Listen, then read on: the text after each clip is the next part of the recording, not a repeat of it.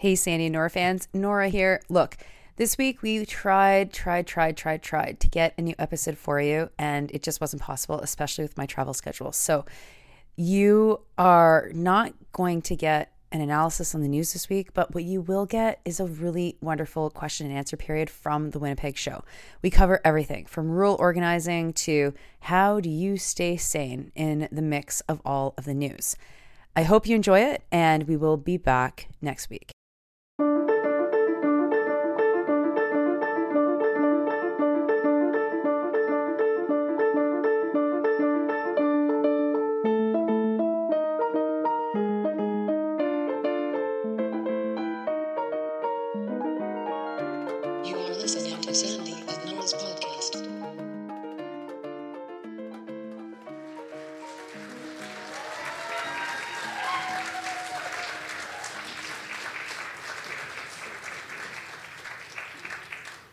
Okay, so we have a microphone set up. Get to the microphone for the question and answer period. Don't be shy. Don't be shy. Be the first. Or you'll make us sing like the Toronto show did. They did make us sing, it's true. That was one of the questions. Don't ask that question. All right. Hello. Hi. Hey. First, just a big thank you to everyone who came. Sandy, Nora, John, Farrar. I'm Scott Price. I'm the program director at CKUW. We're one of the sponsors of this event. Very happy to put it on. Happy that you're all here. This is amazing. So I want to talk a bit about we talk about the situation we're in terms of the politics right now, and what I want to kind of have you, Sandy and Nora, what I want you to kind of talk about is what we were sort of talking about at Baraka over lunch was like, for organizing, it's like back to basics. It's like log off and like I think Nora, you said like organizing really isn't going to happen on the internet, and especially now we see social media as basically a mass snitch line. Like, it's not a good thing in a lot of ways. So could you talk a bit about that, about like those basic things that we need to start to get back into doing for organizing, rather than, like a decade ago, Twitter is going to give democracy to everybody. Like, that's not going to, So could you talk a bit about that? Yeah, okay, so get offline. I mean, honestly, it depends on what kind of organizing you're doing. The internet's really useful for different kinds of organizing. But if you're going to do radical organizing that challenges the power of the state, you have to do that in person in some way. I mean, the internet allows for interesting national or larger regional kinds of ways of getting in touch with people, allows us to diffuse information. You probably know about Sandy Nora, thanks a little bit to the internet in some way, so I can't get totally down on the internet. But it's fucking us, right? It's destroying our brains. It's surveying us. It's surveying every inch of our lives. It's showing us what we think we want to see. It's not showing us things that perhaps we should see.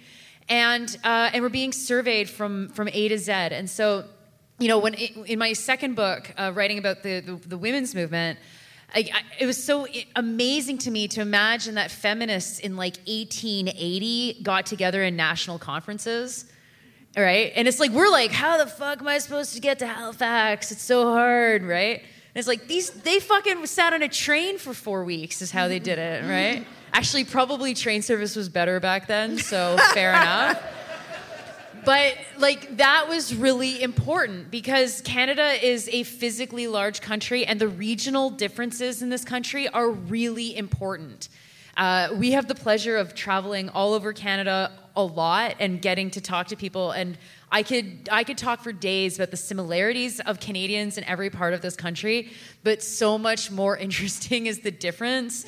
The difference, the accent that you people have. It's so cute. It's really Winnipeg, and that's something that you don't realize unless you have the opportunity to hear someone from Sudbury or St. John or fucking, God forbid, Kelowna, right? Apologies to all the Kelownans. I didn't apologize. Listening. I didn't apologize to for the that. podcast. So, we have to look at what has built things in the past in this country, and it is coming together in spaces like this, in real life opportunities to meet one another, and to not rely on those digital tools that are literally in the service of capitalism. We can use them to an extent, but we know who benefits from them, who profits off of them, and then who profits off of us and our use of them. And so I don't think we should be embarrassed that we use internet tools. We're obviously all online, but we have to really cut back on it, because radical organizing online is absolutely not possible unless you're supplementing it with some sort of other kinds of radical organizing. And look, okay, the internet, I don't tweet. Most of you probably know that. So I'm over this Shame. shit. I'm so over this shit. But the internet provides you with a permanent audience. And an audience changes the way that you interact with other people. This is Except us. This is not how Nora and I... This is how we are. Shut the fuck up. This is not how we are, right? I am looking at you. I'm not looking at Nora. We're in a conversation, but we're in a conversation with you. We're trying to impart something. That's not the experience that we had with Scott earlier today at Baraka. It was not, right? We interact with each other differently when there is no audience. And that's not to say that there isn't a purpose for an audience or a world where it's good to have audiences, but there is something that is different when you are organizing without an audience. All of a sudden, the performance aspect disappears. And that is a huge aspect of how we interact with one another online. The sort of call-out culture stuff, which, I have a lot of critiques about, whatever. That's a whole other episode, which we've probably already done. I'm not sure. But if I see Nora do something that I think is bad, or what the hell? If my first interaction with that is Nora Loretto has done this, blah blah blah blah blah, instead of fucking calling her, I've lost it. Something has gone wrong with me, because it's become more important for me to say to an audience of people that I don't know, that I do not affiliate myself with that, than it is for me to call her and say, there's a problem here, and here's another way that you should think about this, and try to change her mind, right? There's this audience thing that doesn't allow us to connect and construct the movements that we need to construct if we're going to fight back against all of the stuff that we were talking about earlier. So yes, gosh, please get offline and organize with one another directly, because it really, really does change things. It does. There's the types of conversations and arguments, the safety of arguments when you don't have an argument, when you don't have an audience, is really, really important. And argument and argumentation is really important to figuring out how we move forward on any issue. And while the next person gets to the microphone, I'll just let you know, come. Next question. We had a lot of arguments. Very much. When we worked in the same office, and we would go into always Sandy's office. I don't know why your office. Well, you didn't have an office mate. My office was cleaner. Correct. Very, very clean. And we would close the door and we would have it out. Yeah. And that was the only way. I had the confidence that if we had it out, if I was wrong and Sandy was right, which was not super often. I'm kidding. That was all the time. That is bullshit. That's totally bullshit. This is the audience coming on me now. Yeah. See what it does? Yeah. Lies get told. History gets revised. Yeah. Total bullshit. So we would have these arguments, these debates, but always behind closed doors. And so then we would get on the same page, and we would be confident that we came up with something that was defendable within the broader office. And people always accused us of being conspiratorial, because we would come up with our own thing. It was no.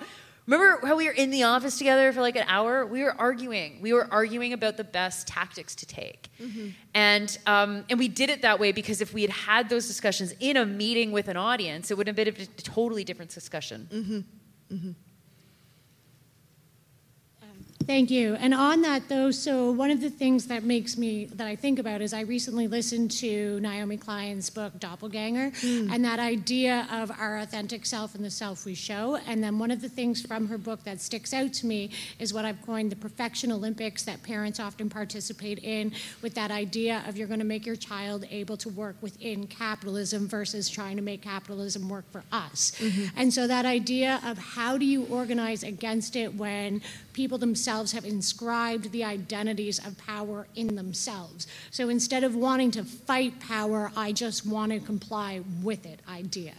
So that's something that's further shored up within like your doppelganger or your online person with that audience. So how do you fight against people who have inscribed these oppressive power ideologies within themselves? Well, and so that's so interesting because it's like, have we inscribed them in ourselves or are they projected onto us? You know? And I think like, it's funny because like I got kids, right? Who's got kids, right? It fucking sucks, right? It's the worst fucking thing you can have. Other than that guy's kids, you're perfect. Yeah, and like I think that, you know, it's funny because as a parent, I mean, I've never felt that pressure ever. I've never felt the pressure of doing more. I'm not good enough, and like ever. And maybe it's just because I have a medically fragile kid, and when you have a medically fragile kid, it's like he's alive. Who fucking cares, right?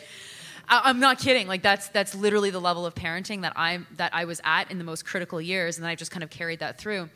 And I think that we are placed in that situation because, you know, going back to the internet question, we see the world online in a way that is perfectly manicured to what we tell the internet we care about. And so we adorn our spaces with the things that speak to us directly and that are so personalized that even like our best friend or our partner or someone who is a kind of an exact profile that we share looks completely different online. Right? So it's like, what is our authentic self when that's the world that we're forced to live in? There's no authentic self because we're told by the cookies cash here and what we've purchased over there and using our points card here and putting that into our social media feeds, we are told how to perform. And we are told what friendship looks like now. We don't have friends, we perform friendship. So it's a really interesting question. How do we undo these things? And I think it all goes back. I mean, Naomi Klein's book is all about like the internet, really, obviously, and how the internet is like making people go bonkers. And when we think about the roles that are placed on us to play, then it's different than what do we kind of assume from capitalism as our role in capitalism. I don't think anybody wants to be a cog in this machine. No one wants to be a cog. No one wants to be the best cog. They're like, actually, fuck being a cog. But we don't actually have this choice. And if we understand that we don't have this choice because it has been placed on us, then we're like, okay, then that's the enemy, is the thing that's placing it on us, and not how do we get someone to break out of it themselves. We have to create the conditions for action. We have to create the conditions for someone to not feel like they're always inadequate. And I wonder for myself, it's like, hey, what are the conditions that in my life have allowed me to ditch all of that anxiety? I mean, the anxiety I have is like, has nothing to do with whether I'm not good enough. It's like, I'm fucking great. What are you talking about, right? And I think every single person in this room should have the same attitude. You're fucking great. Like you're the fucking best person you can be. And maybe tomorrow you'll be even better. And that's wicked, right? Not that you're striving to be better, but maybe tomorrow you'll be better. And if you're not, who fucking cares? Because you're already wicked. Right? Right? So getting into a world where we can feel good about ourselves, I think, is more important than trying to pull people out of this space that they perform, because it's placed upon us. Yeah, I mean, I don't have too much to add to that. I'm also reading Doppelganger, is what I was reading on the way here on the plane. And like, I think that I'm only through the first part of it, so part 1. And for those of you who have been reading it, and like part 1 kind of describes like the thesis, which is like, like Naomi Klein is talking about a very specific doppelganger that she has, which is Naomi Wolf. Very bizarre. But she also just, yeah, very, but she's also describing like the doppelganger that we all have, which is like our online selves. And like in reading it, I'm like, yes, this is what I felt post 2020. When 2020 was happening and I was like online all the time and like on the news all the time and like creating like another version of myself that was going to be able to explain things in a way that people could, yeah, I get it. Like I feel it. And that is why I cannot interact on Twitter anymore. Like I'm on it, like I'll check the news, but I just can't do that anymore because I am too amazing. I feel great about myself generally, but I feel weird about like the second version of myself that is online that isn't really me. And that's kind of why I've taken myself offline, because I think it's bad for organizing. I think it tricks us into thinking that we're doing things when we're not doing things because we are performing like doing things. We're like, here is like what I am doing, when you're not actually really doing anything. Maybe you're liking something, which is something now. Like there's lots of layers to this, obviously, right? But again, like the internet, do folks in this room use DuckDuckGo at all? Yes. Does anyone here use DuckDuckGo? Yeah. Are there folks who don't know what DuckDuckGo is? Okay. DuckDuckGo is an alternative to Google. It is not ad-driven, and it's not driven by an algorithm.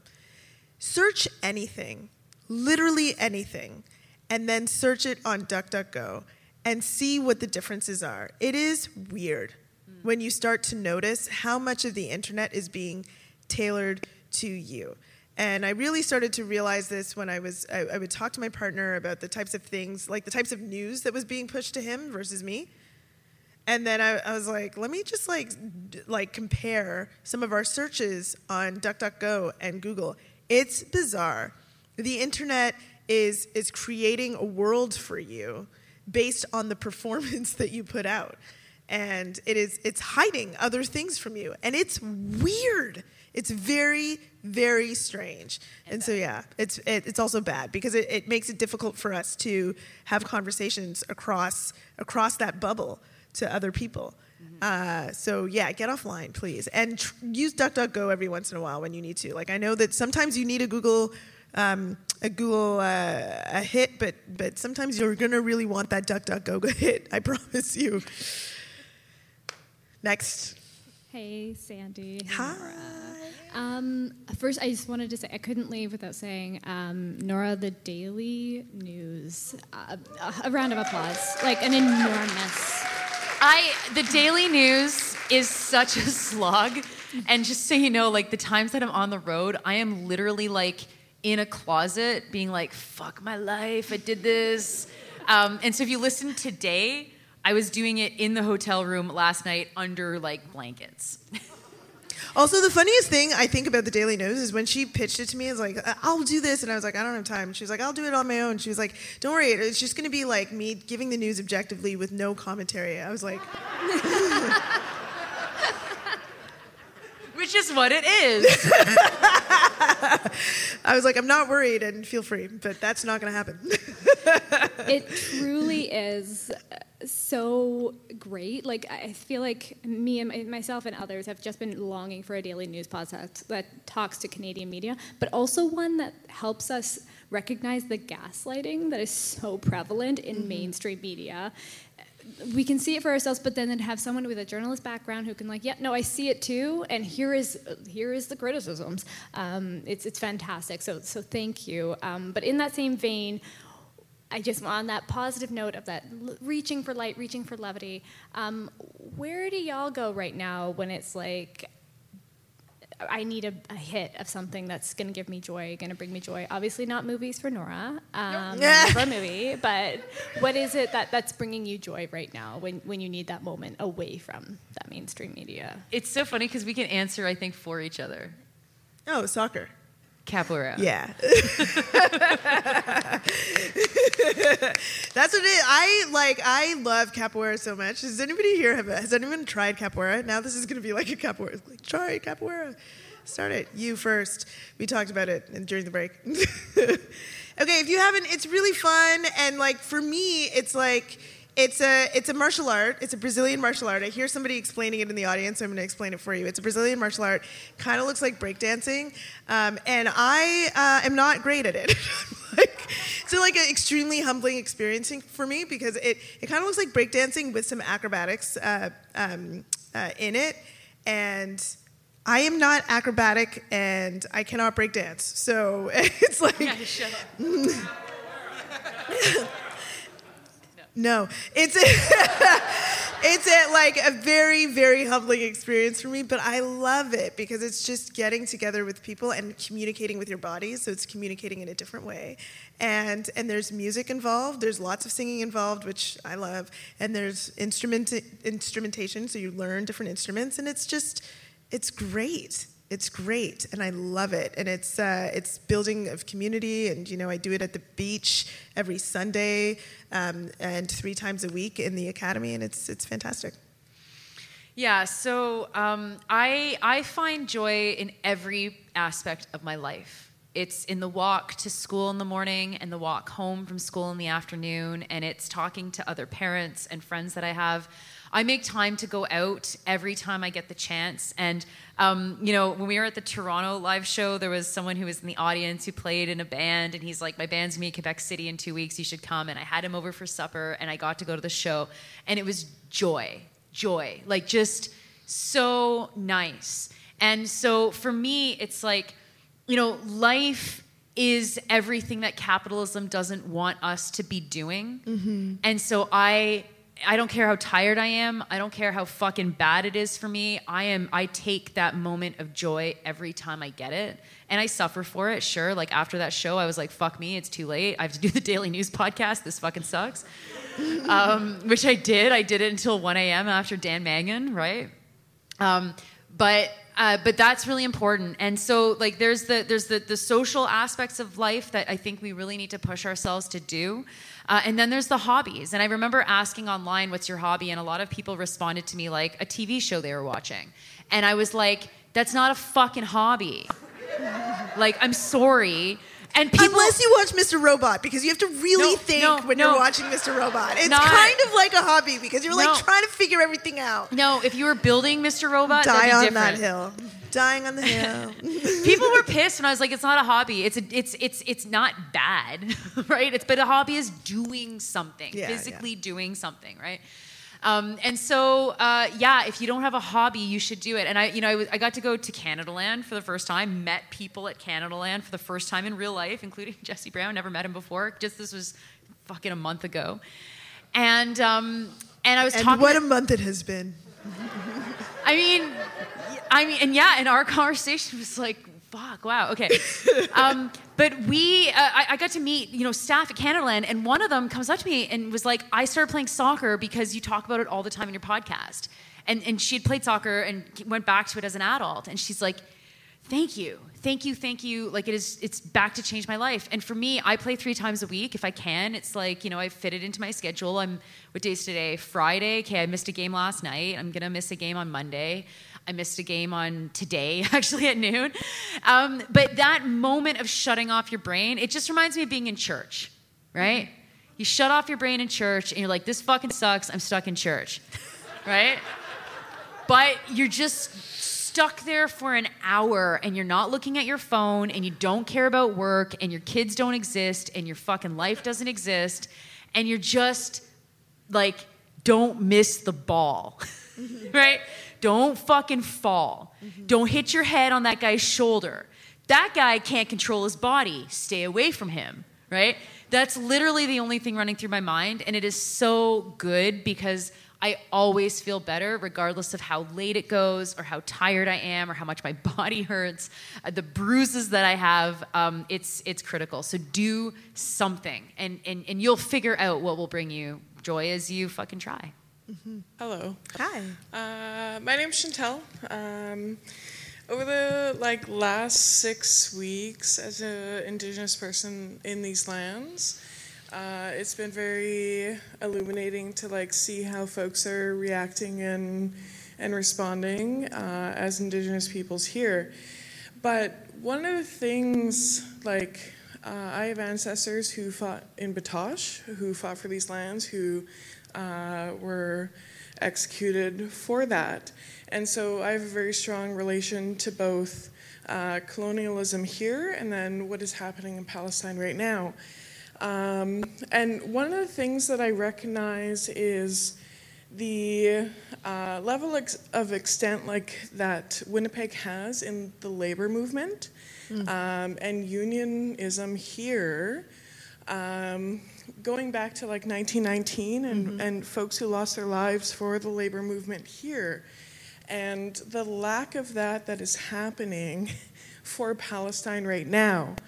And so what I would like to hear your thoughts on is specific to Winnipeg, the history here for unionism and the labor movement, and how that is being neglected from our city in what you're seeing, because from what I'm seeing, unions are not showing up, and it's really disgraceful.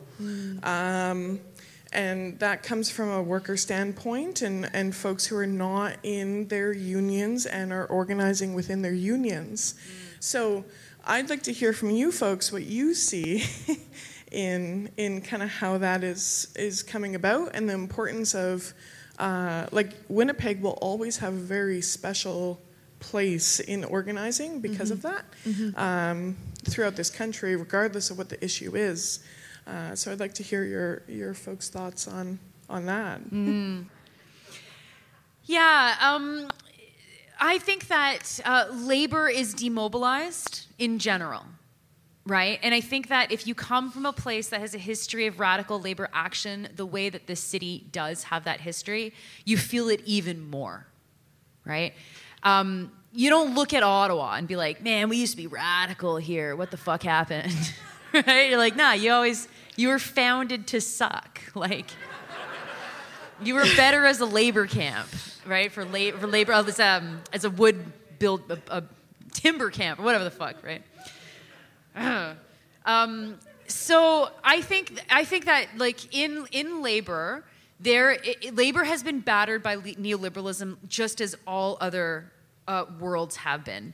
And in being battered by neoliberalism, a lot of labor leaders have taken a corporatist approach to labor organizing, right? So that means, protect jobs at all costs, don't piss off the bosses too much. We did a talk this morning to teachers who have no right to strike, right?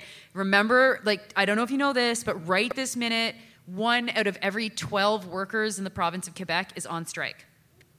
Did you know that? No, yeah, yes. The Front Commun is super awesome. I mean, y'all listen to the Daily News, of course you know that. This morning they're like, what are you talking about? They have the right to strike? It's like, yeah, fuck, what the fuck you talking? So, radical labor organizing is tough because it's a bit of activists will have this chicken versus egg conversation. Is it the membership that needs to be radical? Is it the leadership that needs to be radical? What comes first? How do we do this?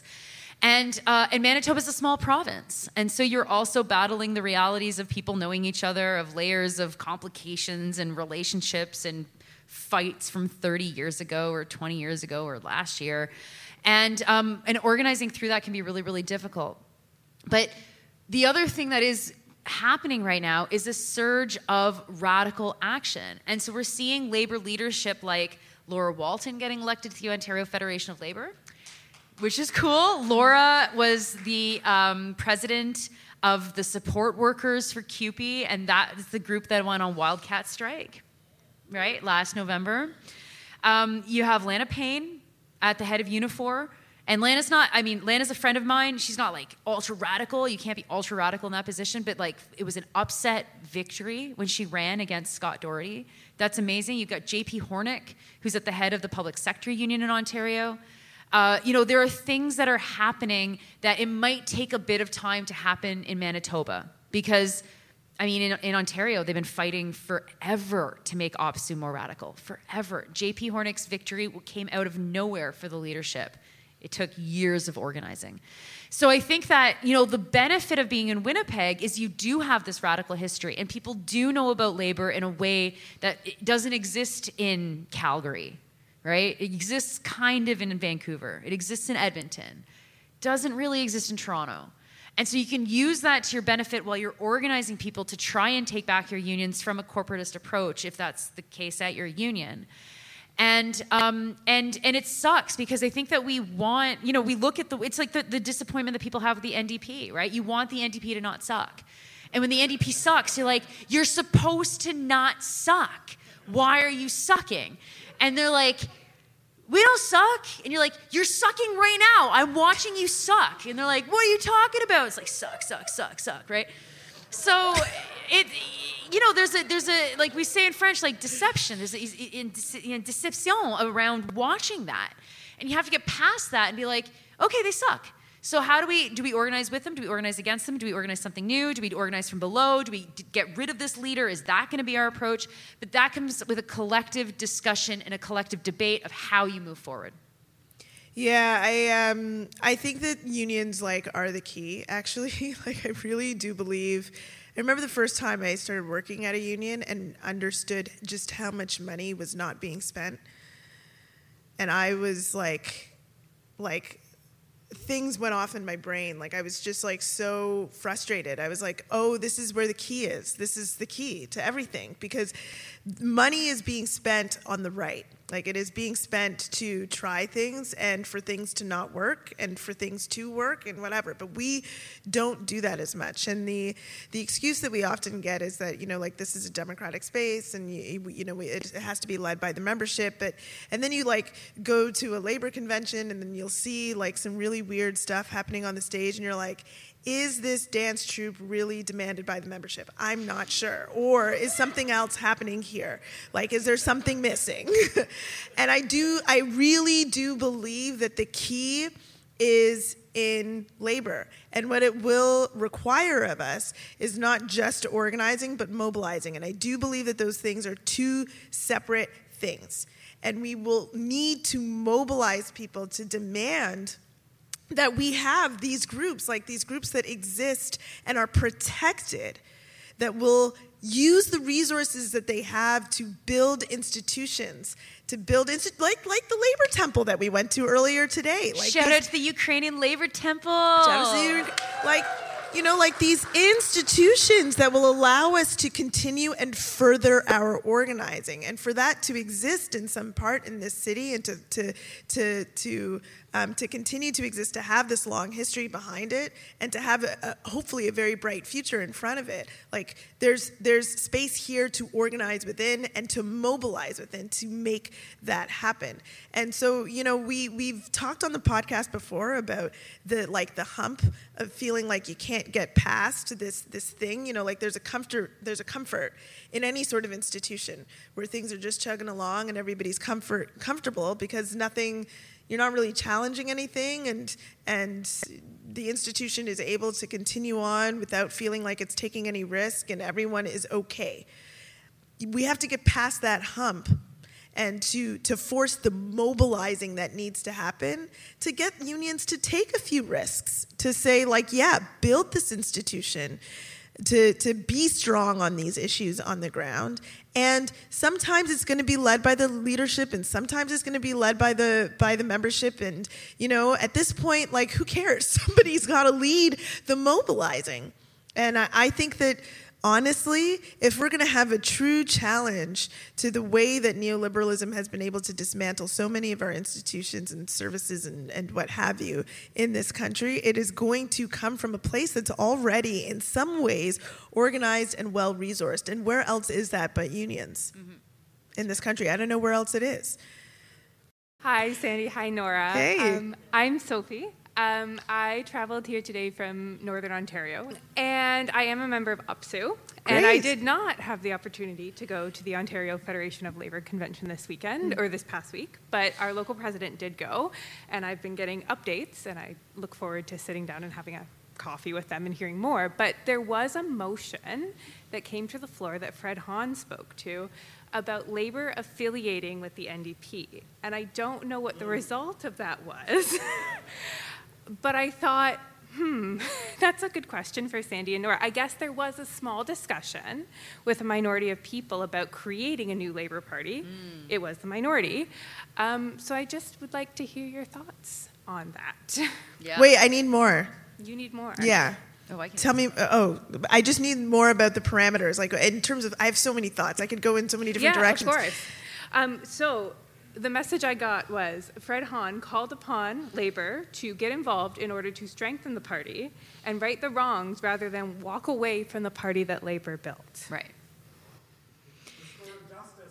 Yeah, right.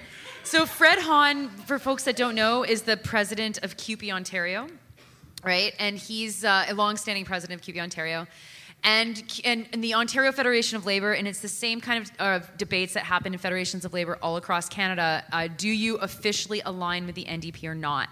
In Ontario, it's got a specific kind of history, like everywhere, because Bob Rae was elected as the NDP premier and was a fucking disaster.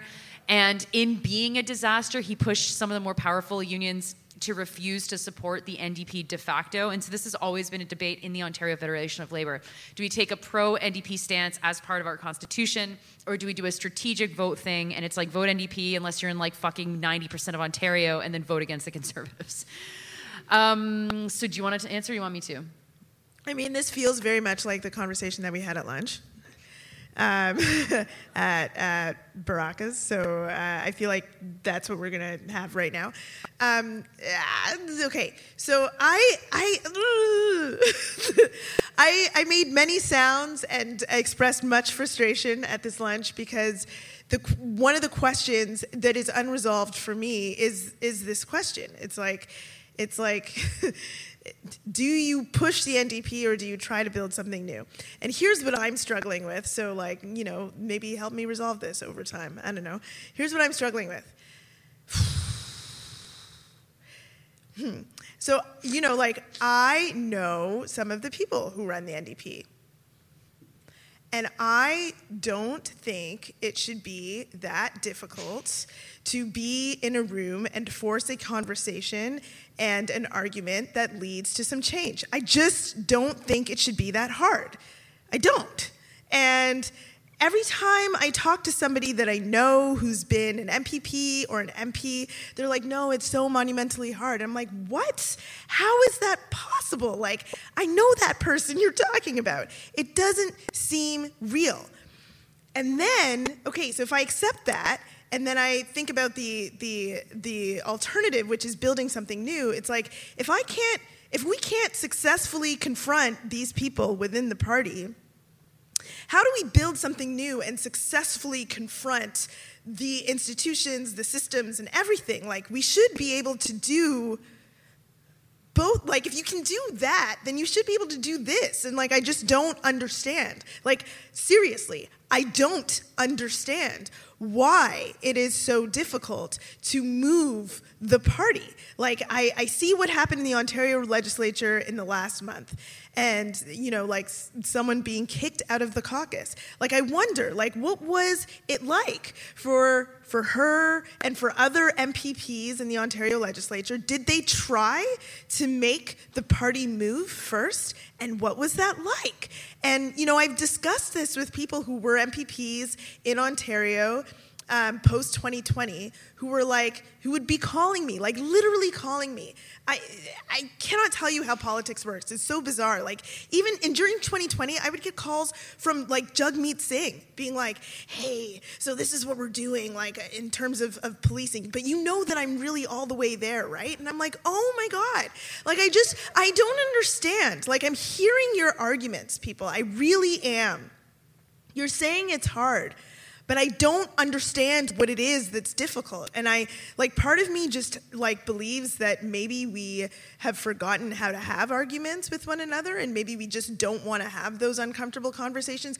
I'm not sure. But I mean, I came up in organizing in rooms like this, where you stood at a mic and were like, Nora, your idea is really bad. And then Nora would be like, actually, fuck you. My idea is really great. And then we would argue with one another in front of an audience, and sometimes not in front of an audience, and come to some sort of resolution. And I just, it's like painful to me to try to put my brain around it, because everyone that I know, personally, who are part of these institutions or part of this party, seems to have the right, personal politic. But somehow, all of those people are not able to have the arguments that need to be had to shift the party. So apparently, with that, I mean, if deducing forward from that, either the NDP is the most intransigent and also strongest organization ever to the people within, and also weakest on the outside, or there's something else going on here that I don't understand. And I don't understand how, if we can't change that, how we're going to build something new that is going to do what needs to be done and not be susceptible to capture from the very same people. And that's where I'm at. That is what I said at lunch. Oh my God. So yeah. Okay, so I have the benefit of being in Quebec. The NDP doesn't exist. It's sweet. And I have the benefit of being in LA. The NDP doesn't exist. It's not sweet. If we can't take over the, what you're saying is, if we're not sophisticated enough to take over the NDP, we're not going to build anything new that's fucking worth anything. That's the argument. All right. So I have a different approach to this. And my approach to this is that I also know a lot of the people that run these parties, and the only thing that these people respond to is external pressure. And I think that, should Labour give uncritical support to the NDP? Only if the NDP is giving full access to itself from Labour. And I mean, we're not in Ontario, and the question is about Fred Hahn and the Ontario Federation of Labour and the NDP. It is worth mentioning that a decade ago, the NDP in Ontario kicked out of caucus all of the Labour representatives. They always had Labour representatives in caucus where they had researchers. They kicked them all out for no fucking reason, because they're fucking not that smart. And that created a war between the NDP and Labour that Fred Hahn is trying to bring back together. So there's a whole backstory to the question that may or may not be obvious, or may not be something that people are thinking about. But it's I think that the NDP is rotten. I think that it is unsalvageable. I think that anyone that tries to salvage it is either an idiot or noble. Right? Those are the two poles. And so anytime someone's like, I want to try and salvage it, I'm going to run, I'm going to do this thing. I don't oppose them. I'm like, yeah, give her, try, whatever. But I think that the reason why things are so stuck in the mud is because all of the focus is on the internal, and that you get snared in traps that you know and that I know, and that all you're dealing with is these traps, and no one is willing to rise above them. And now with Sarah Jama being kicked out of the Ontario caucus, it's like, whoa, the bar's really low actually for you to get shivved by this party. And so there's also fear. Not the right people are getting involved because they're doing more useful things. So it's a real conundrum. I am very sympathetic to the idea right now of building a new left-wing party. I think that would be very interesting. And something that I learned with watching Québec Solidaire. So Québec Solidaire is this left-wing party. It grew out of the women's movement and social action. There's not much Labour involvement, but there are Labour activists, because the Labour is very institutionally tied to the Parti Québécois. The Parti Québécois has taken a right-wing turn and blah, blah, blah. There's a lot of history on this. But Québec Solidaire was kind of stuck for a long time until it merged with another party called Option Nationale. And Option Nationale was a party that had the exact same platform as Québec Solidaire, but it talked about sovereignty a lot more. And for some reason, Option Nationale reached artists way more than QS did. And so there was this pile of artists who were just sitting in this party. And there was debates. Like in Montreal, they're like, this is just a racist party. They don't do anything. They're useless. But in Quebec City, they were a real threat to us because the leadership of Option Nationale were two very dynamic, very exciting, super left-wing, not at all racist in the classic Quebec way, leaders. And, I mean, everybody's racist, right? But, like, I mean, there's a specific flavor, right? Je ne sais quoi, but I know exactly c'est quoi, right?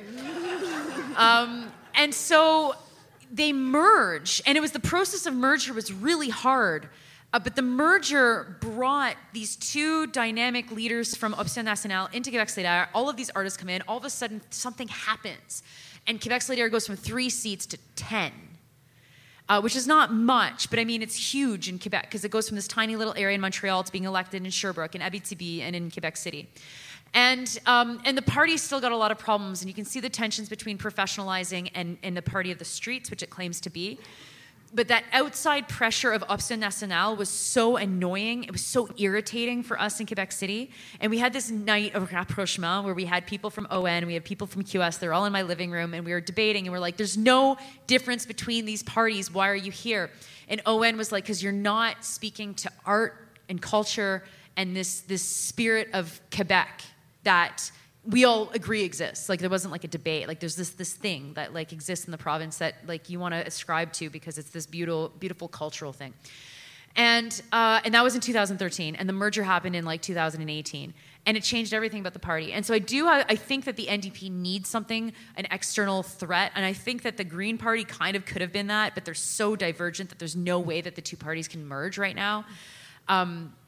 But anyway, that's a long way of saying, like, I mean, fuck the NDP, but also, yeah, maybe we can change it, but, like, it's not my business anymore because I'm in Quebec. I have a question about, like, also from rural Northwest Ontario. And I think there's an interesting, most of us in Canada live in cities and are on the internet and doing all the things you speak to tonight. But in my community, it's mostly older folks who are not engaging in the internet and aren't like strongly one way or another. And I'm looking for ways to like find guidance and support at a grassroots level where no one's really into party politics and no one's really holding strong to an ideology, but kind of almost like looking for some kind of sense of like old-time community engagement with like multi-generational people, like excited to see me and my wretched feral children, you know, running amok. But beautiful feral children running amok. But that I find coming from like a radical urban environment, that some of my ideas and approaches are like too brash and too individualistic and too like internet referencing to actually make solid real-world connections with this like rural population. Do you mind giving us some examples? Yeah, so like I grew up in Ottawa, and I married a Métis man from here, and we're trying to find our way in between. So coming at like logging is not great, clear cutting's not great, but then my neighbor has a logging operation, and we get our lumber from them for really cheap, and they're really good to us, and they'll like plow our driveway if we ask them, and they're good people, and they're open to and wanting to see revitalization of their community too, but they're not going to stop clear cutting, and we're not going to like puncture the tires of their machines, though we thought maybe that was a good idea at some point, you know. So there's this like complexity there where my urban internet ideologies come up against these like real people at a grassroots level who also want a thriving community, and they want to see young people growing up there again.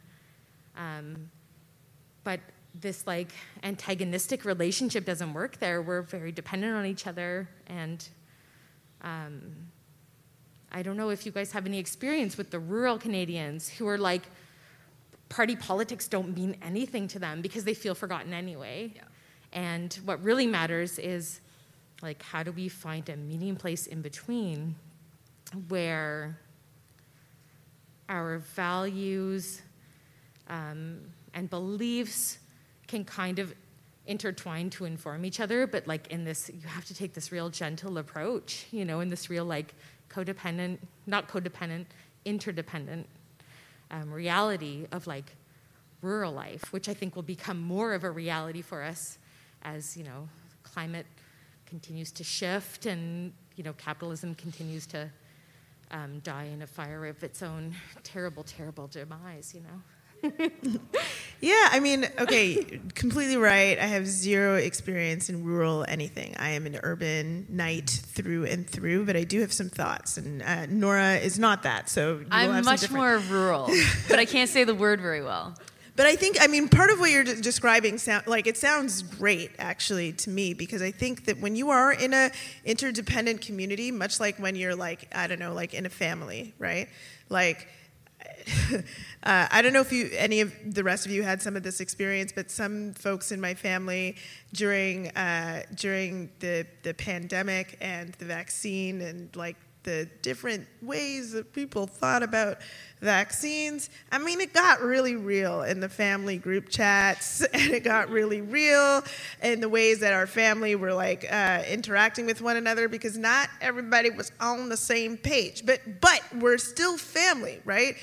So we're kind of forced to have conversation with one another. Like because at the end of the day, after all of the disagreement has happened, we will continue to be family. And I imagine that in a community that is reliant on one another, that if you are reliant on one another, whether or not you disagree with something, you're still gonna need your neighbor. And in some ways, that opens up the ability to have conversations in another way, because you can't, in an urban space, you can throw people out. You can be like, I will never talk to you again. And it's like, oh my God, that's so like I don't know. Sometimes you need that, yes, but a lot of times I feel like we do this because we want to replicate the internet in our lives. And it's like, block. I don't have to ever talk to you again. But it's so much like we are absolutely reliant on people who are not the same as us and don't have the exact same principles and values as us. So when you know those folks and you rely on each other in a different way, it opens up the possibility for discussion in another way. And also, I think that we confuse mobilizing and organizing. So when you are slashing tires, that is a form of mobilization. It is not organizing. You are not trying to like build a broader base and to take an idea and spread it. When you do something like that, you are saying consequences to your terrible ideas, which is like there's space for that and it's necessary. I mean, everything that we did with BLM, like I remember people being like, you guys aren't organizers, you're like mobilizers. And it's like, yes, facts. It was a decision, it was discussed, and that is what we want to do. We are mobilizing. There are very many people who are doing great organizing in the Black community, and what we have noticed is there is a dearth of mobilizing, and that is what we are doing. We are trying to mobilize. In some ways, you can draw people into your movement in that way, because you like mobilizing. You can make things look joyful, cool, sexy, whatever. Like there's a way that that is part of an organizing strategy, but organizing is different. And when you are like in a place where it's like, gosh, you can't do the same things that you do in like an urban community. One of the things, I think the first thing that you try to do is figure out where people are already organized, like schools, houses of worship, like soccer teams, capoeira. Is there capoeira in your community? I don't know. Capoeira academies, whatever, right? Like you figure out where people already are gathering together around something. And you go there.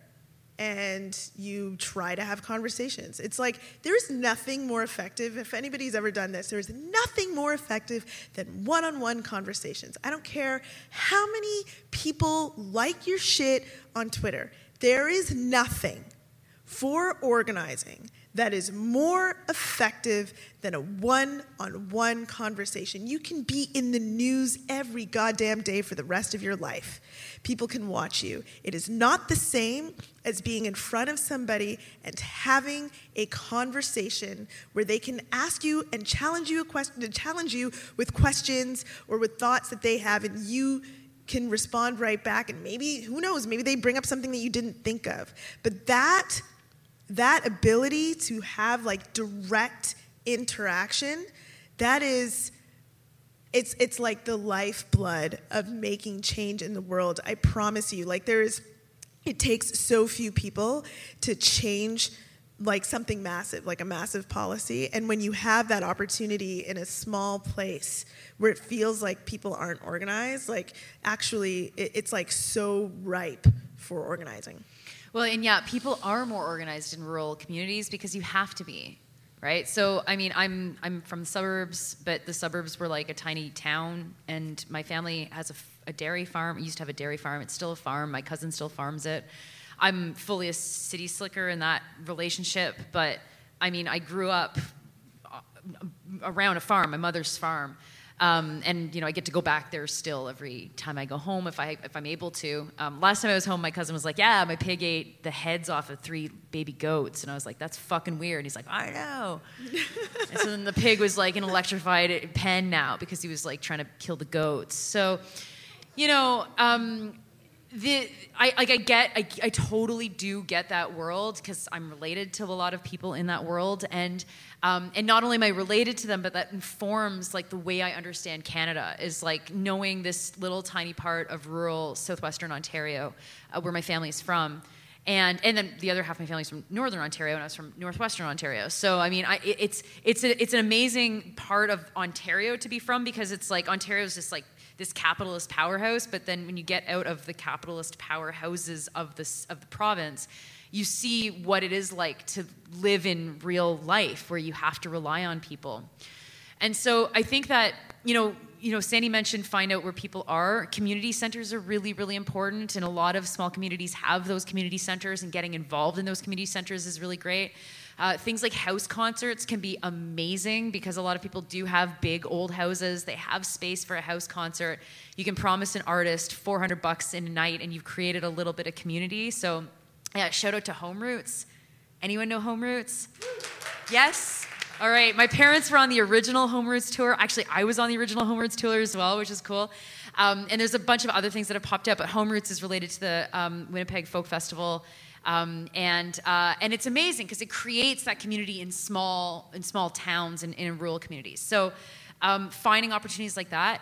And because people are already organized, it actually means that it is easier to talk about things. I mean, this is a place where capitalism hasn't actually yet destroyed, right? It's like people understand the threat of like factory farming if they're trying to keep the family farm. They understand that like unless the barn burns down and they get $1 million in insurance, they're not going to electrify the milkers, which is going to be the end of the dairy farm. That was certainly the case in my family. They understand that free trade is threatening them. They understand that free trade is threatening not just their markets, but then also bringing in different bugs from different parts of the world that are fucking up the forests. They see climate change in a totally specific way that city people don't see because they see snow accumulation. We don't see that in the city. Snow's taken out of the city, right? So there's a lot of benefits in rural Canada that can be organized. And, you know, someone like Nikki Ashton, who's been elected for a long time in a majority rural riding, and there's others, but I mentioned Nikki because she wanted to be here tonight. She couldn't, you know, flights and all this stuff. Understands that you go to these communities and you know people, and the second you're networked and know who they are, know that that's the person that's doing the logging, that's the person that's going to clear your driveway, that's the person that's going to be like watching for freaky stuff going on or whatever. Then you actually can map out your community better than the anonymity of the urban space. And what you gain in the urban space, you also lose in it. Because, I mean, I'm dependent on my neighbors where I live, but I just as easily could be completely dismissive of them and not even know their names. But I know them because I make the effort. And in rural Canada, that's the beauty of it, is you do know everybody. It's also the downfall because it can suck to know everybody. But if you're in that space, you can turn that into an organizing opportunity if you know the locations to do that, the people to do that, and the issues that people care about. Polyever is really riding high on this rural spirit in Canada. And I think it's fucked up because I think that the history of rural cooperation in this country is so strong. You know, you look at the history of Tommy Douglas winning in 1943 and all of the discussions around unemployment insurance and pensions and creating national social programs, and who are the two groups fighting every step of the way from like 1910 right into the 50s. It's labor and it's farmers. How have we come so far from that? And part of it is capitalism eating up the family farm and fucking rural Canada in the most severe and disgusting way. But part of it is also us forgetting that there are radical folks whose life depends on their production themselves. And they're the ones that are going to help us through a lot of the climate catastrophes. So, I mean, it's isolating, it's tough. You're in a small area, you got to drive everywhere, but it's also like the best people and the best kind of organizing conditions as well. Mm-hmm.